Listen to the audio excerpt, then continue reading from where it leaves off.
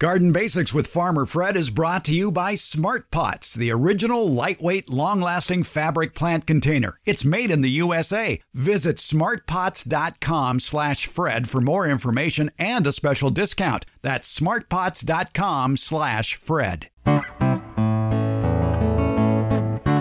Welcome to the Garden Basics with Farmer Fred podcast. If you're just a beginning gardener or you want good gardening information, well, you've come to the right spot. Much of the western United States right now is under extreme drought conditions. Watering restrictions are already being established in many places. If this is the new normal and you want a landscape in the future, well, low water use plants, especially native plants, might be part of your new yard. But just because they will eventually become able to thrive with less water, they will still need regular watering after planting for a short time. Today, we talk about the watering precautions necessary when putting in low water use plants. And the plant of the week is a plant that does its best in poor soil, and it puts on a show for an extended period throughout its wide growing region. It's the smoke tree. Plus, we're talking about the best tart cherry varieties to plant. It's all on episode 111 of the Garden Basics with Farmer Fred podcast, brought to you today by Smart Pots and Dave Wilson Nursery. And we'll do it all in under 30 minutes. Let's go. There's a lot of interest these days about growing low water use plants, native plants, plants that don't require much water once they're established. And that is the key, establishing a native plant or a low water use plant before you turn off the water. That belonged to Debbie Flower, yes. Retired college horticultural professor here at the Barking Dog Studios with us today. A lot of people make the mistake when they go to a nursery, they might buy a perfectly good low water use plant thinking, oh, it doesn't require much water. I can just stick this in the ground, walk away, and it'll do fine. No, it won't.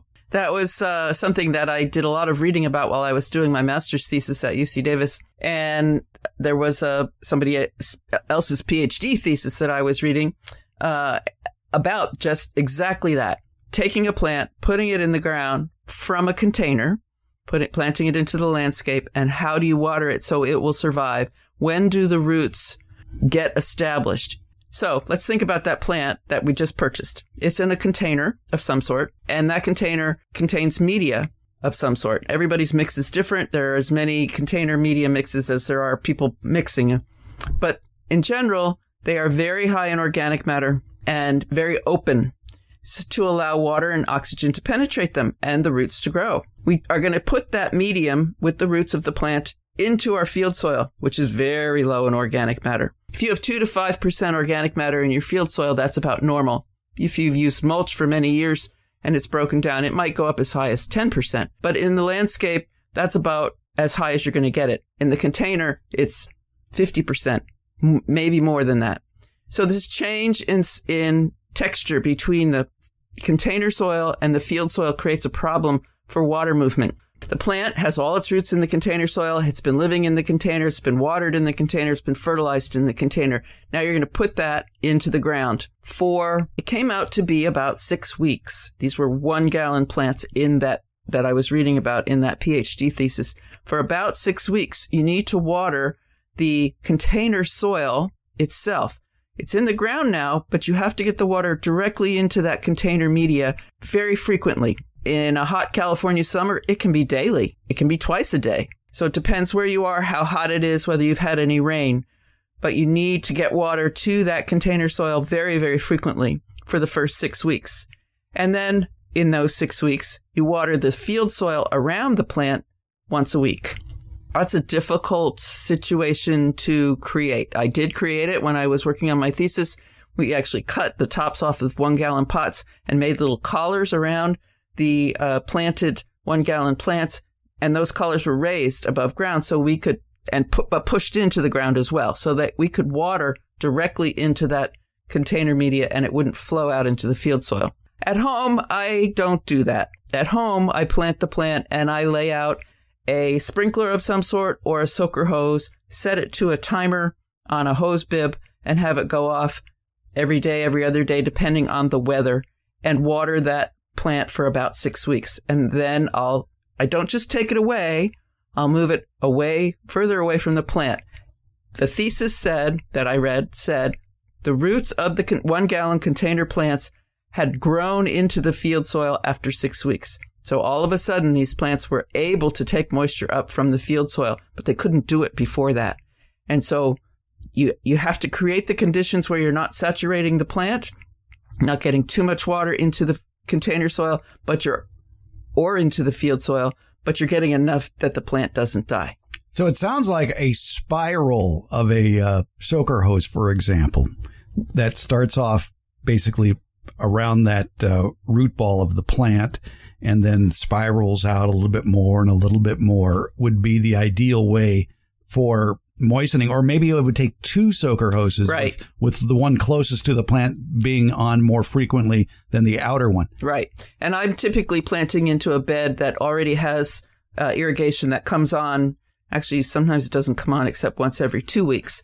And so I'm using the soaker hose. I just string it around from plant to plant. If I've planted a lot of little plants, then I'll move it from plant to plant and keep it very close to the base of the plant because that's where the container media is. Yes, I'm watering some field soil in between, but there is drier field soil around that plant. And then it gets its usual irrigation once a week or once every 2 weeks, depending on what bed I've put it in. I would think a couple of other strategies for putting in low water use plants would be the timing of this. And that timing could include not only the time of the year, but the time of the day that you would put these plants in. I will have plants and wait and check the weather. I'll have plants in pots that I've purchased. I have some right now, and I'll check the weather until there's a cooler day. Now we're in the heat of summer, so that's not real frequent, but a cooler day, and I'll often plant in the evening when the direct sun is not so strong. And another thing I do, this sounds very odd. I've never seen anyone else do it, but I'll make little paper hats. Well, out of newspaper, or if you have some large piece of paper, shape them. You just use Scotch tape, make a little hat, and anchor them with irrigation line anchors, those metal hooks. And yes, they turn brown and they start to rip. But the first few days when that plant is out of the container, it was grown in a field and it was totally surrounded by other container plants that were about the same size. So the wind was low on that plant. It may have been grown in partial shade. Many growing facilities are in partial shade because the plants grow better. Now you're taking it away from all those other plants. It's totally exposed on all sides to the sun and the wind, and it's not under shade, or it's probably under less shade than it was in its growing grounds. So it has to adjust to all these changes in its environment. So putting that little paper cap on it helps it eliminate some of those things that are hard for that plant to deal with. And the paper doesn't last very long, and when it starts to shred and blow around the garden, I go out and throw it away, and that's as long as it stays on the plant. But I find it very helpful. I did it to a ceanothus that I planted in summer, and it worked very well, both the soaker hose and the little paper hat. Ceanothus, also known as California lilac, is notorious for hating summer water once it's established. It needs to be off on its own circuit, away from other plants that are getting regular water, definitely, for it to have a long life. And frankly, the ceanothus in California, 10, 15 years probably is their life. If they're irrigated, yes. Yeah. Yes. And so yeah, it sounds counterintuitive to do this, to water a ceanothus after you've planted it. However, you have often preached of the benefits of moistening the soil before you plant. Will you water thoroughly the area before you put in a low water use plant? I don't. I water the container to make sure that water has gotten all the way to the bottom of that container so the plant has something to live on when I put it in these very difficult situations, meaning increased light, increased wind, and new media. But I do not irrigate the whole. That is recommended by many people, however. Including you. No, well, that's when I go from container to container. Right. I absolutely, yes, I use moist media. I water what's in the container and I water what I'm putting it into, because the container media often contains peat moss, which is incredibly difficult to wet. But landscape soil, it varies all over the world. So I can't say anything general except that it typically does not contain peat moss. Peat moss is a particular problem to get it to wet. And so that's why I always use moist container media. And you've gotten me into the habit now of using my 5-gallon buckets to pre-moist any potting soil that I may be thinking of using that day. Is just putting the amount of potting mix that I think I'll be using into a big bucket, topping that with water and letting it sit there while I go do other things, and then come back and take that moist soil and put it in the container for replanting something. Mm-hmm. Yes, I think for container media, it's critical. Field soil, not as much. The other thought, too, about putting in low water use plants to reduce the stress is maybe plant in fall when the days are cooler and the soil temperature is still warm and the weather is just more mild. It's much easier to plant in fall, and I prefer to plant in fall. The reason I don't always do it is that the plants that I want aren't always available in fall. Right. Having worked at nurseries, wholesale and retail, and with students at the school growing grounds, you don't want to go through the winter with a lot of plant material in containers. It takes a lot of labor. And water. And they can be persnickety. Some don't want water in winter and some do. And it just creates a lot of work. And so the tendency is for nurseries to let their stock quantity decline as you go into the fall so that they don't have to tend these plants in the winter.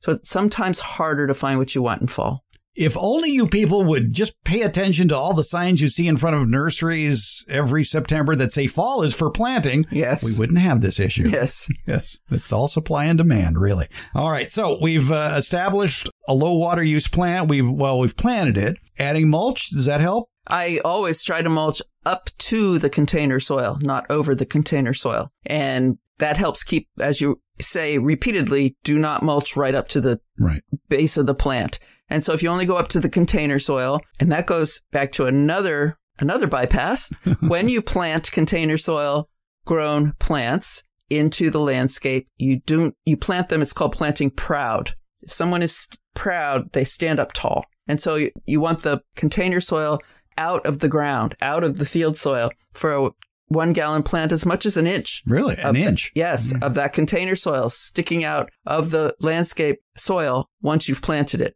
Couple of reasons for that. One, if you dug the hole really deep and had to fill it back in, there's air in that media, that landscape soil that's underneath the pot, and that's going to settle and the plant will go down.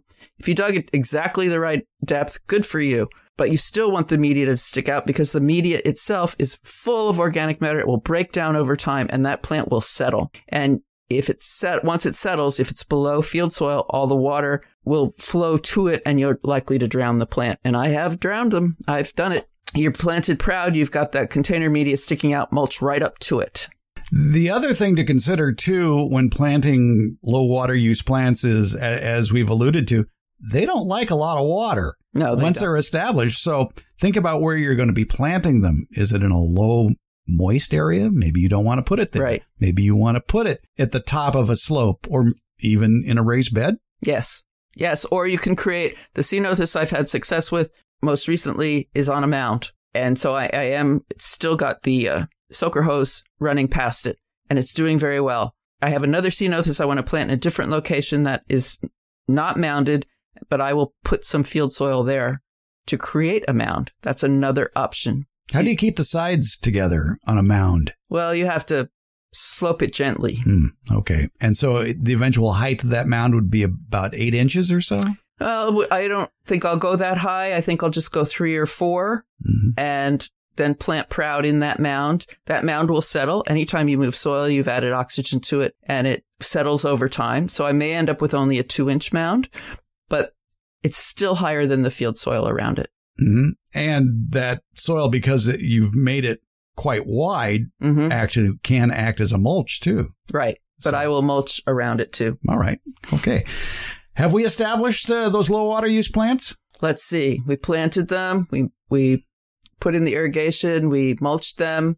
After 6 weeks, we take the irrigation off and then you can go to low water use irrigation. Oh, listen, I hear a voice saying, how much is that? That depends. Yeah. That's another topic. Yes. I think we have. Okay. All right. So low water use plants, you can save money.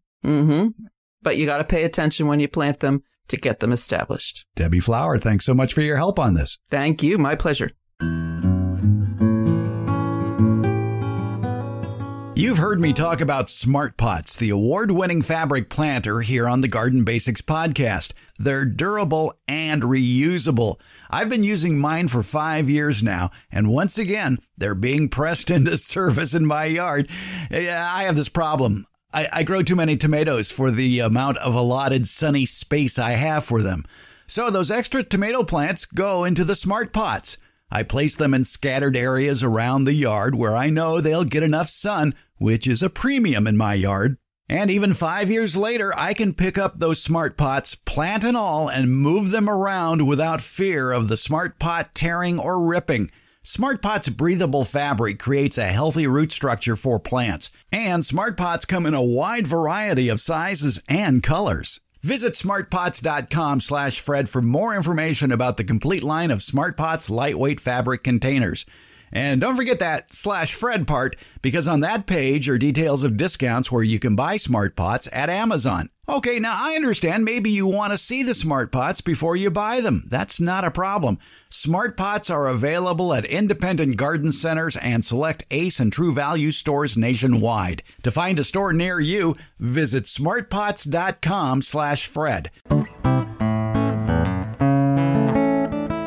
We like to answer your garden questions here on the Garden Basics podcast. If you have a question, there's a lot of ways to get in touch. You can leave an audio question without making a phone call via SpeakPipe at speakpipe.com/Garden Basics.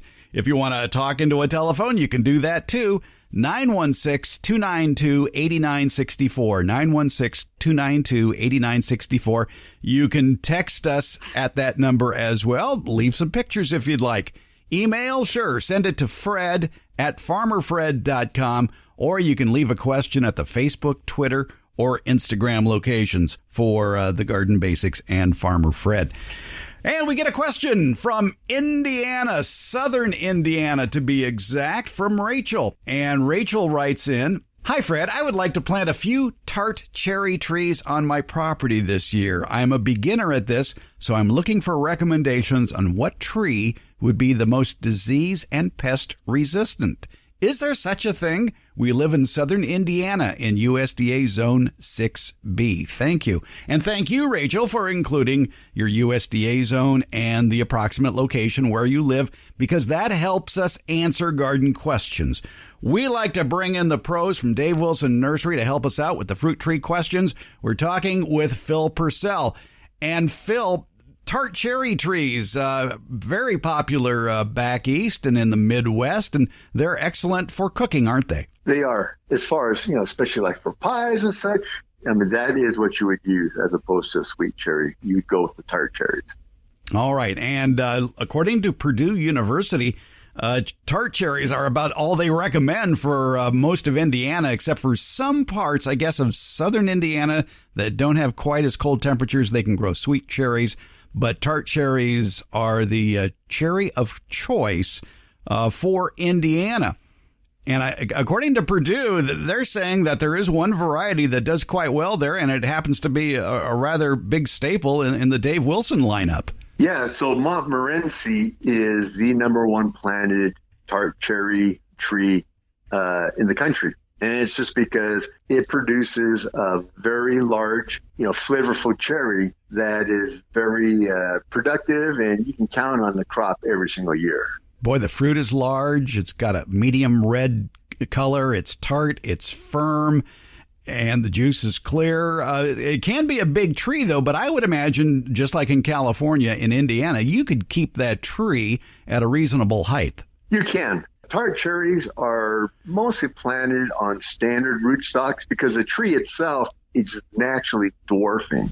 Montmorency would be considered a semi-dwarf tree on a standard rootstock. So that being said, they don't get out of hand like a sweet cherry can, but you can still keep it down to an easy, anywhere from 8 to 12 foot size, and just get plenty of cherries off of it. I see that it's recommended for a wide variety of U.S. zones, USDA zones 4 through 9.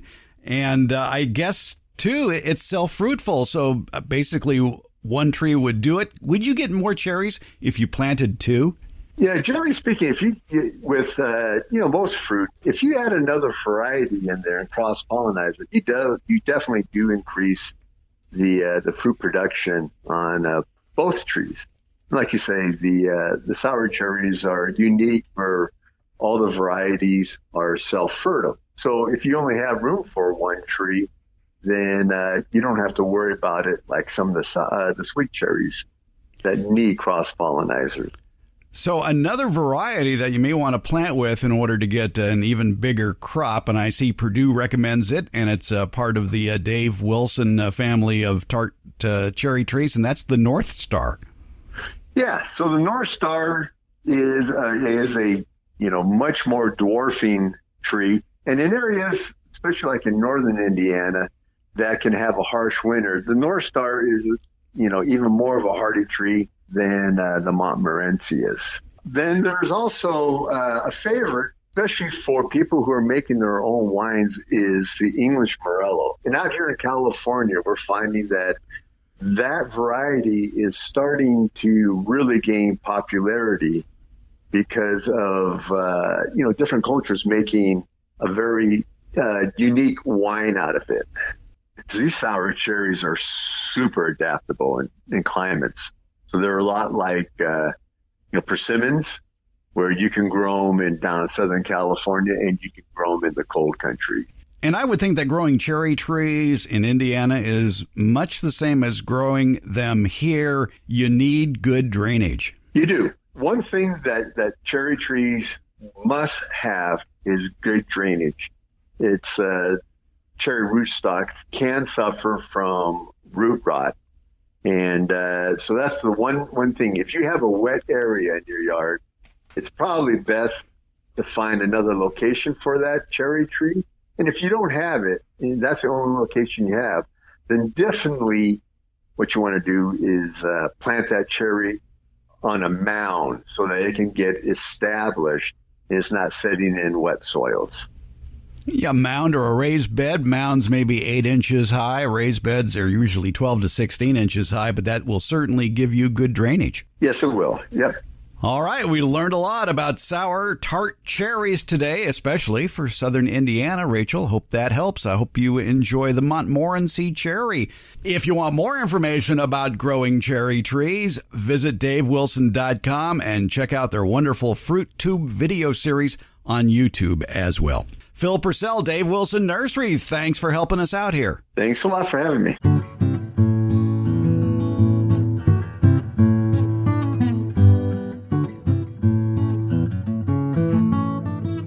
Are you thinking of growing fruit trees? Well, you probably have a million questions, like which fruit trees will grow where I live? What are the tastiest fruits? How do I care for these trees? The answers are nearby. They're just a click away with the informative Fruit Tube video series at davewilson.com. That's Dave Wilson Nursery, the nation's largest grower of fruit trees for the backyard garden. They've got planting tips, taste test results, links to nurseries in your area that carry Dave Wilson fruit trees. Your harvest to better health begins at davewilson.com.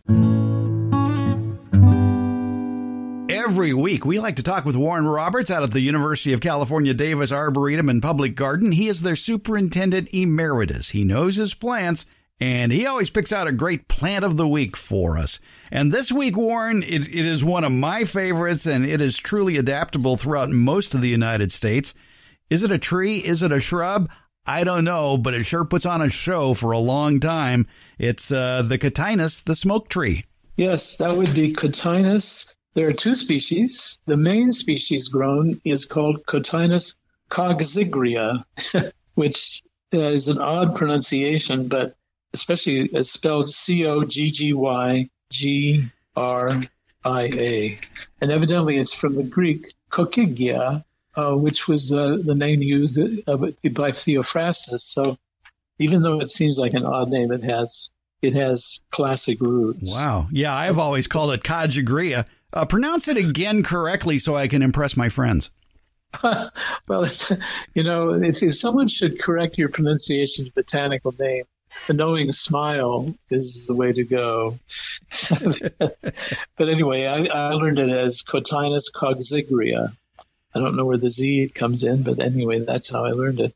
Wow. And it's called the smoke tree. The first time I saw it was in the garden of relatives in Chelmsford, Massachusetts, and they called it the smoke tree. But I, as a Californian, knew smoke tree to be Dahlia spinosa or Sporothamnus spinosus, which is in the pea family, and it looks like smoke too. The whole plant does, and that's a common plant in washes in the western deserts. But my relatives assured me that this was a smoke tree, and that was the old-fashioned regular green leaf form, but very impressive, even at that. The development of the species horticulturally, I read that in about 1914 in England, the purple leaf form was discovered. Since then, darker purple forms have been selected, and so the leaves are purple. But the main effect to me, well, it's hard to say which is the main effect. But this cloud-like inflorescence of tiny flowers on little thin stems making a smoke-like appearance. These purple leaf forms have really magnificent red clouds of flowers. It's really stunning. There's nothing really quite like it. That also in areas with colder winters, it can give you good fall color, I'm told. Yes, no, I've seen it here with great fall color too. At any rate, these purple leafed and purple flowered forms are certainly worthwhile growing. Cotinus cogzigria is native to the Balkan region and adjacent Asia. That's kind of where it's from. And from then it's moved in cultivation throughout much of the world, actually. But there is also an American species, Cotinus obovatus, native to the southeastern U.S.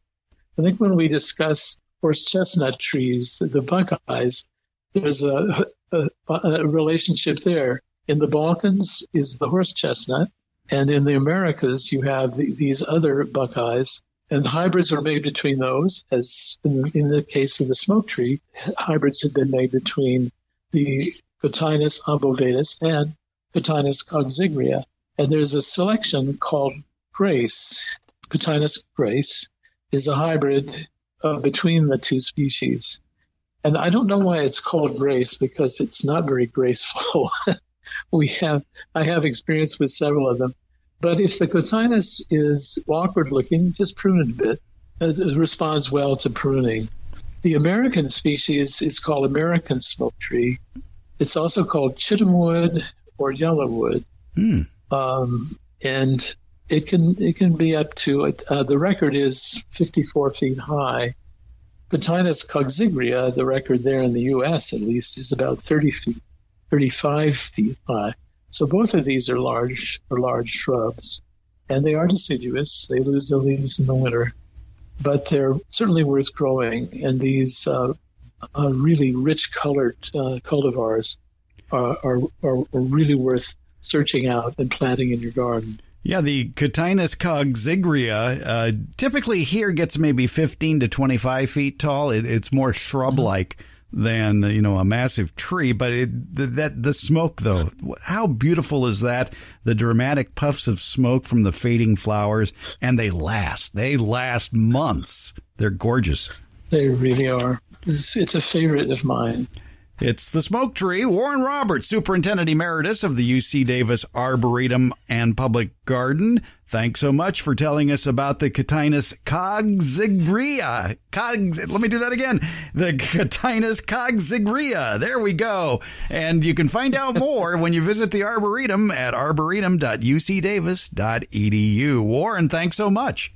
I'm glad to have been able to share this enthusiasm with you.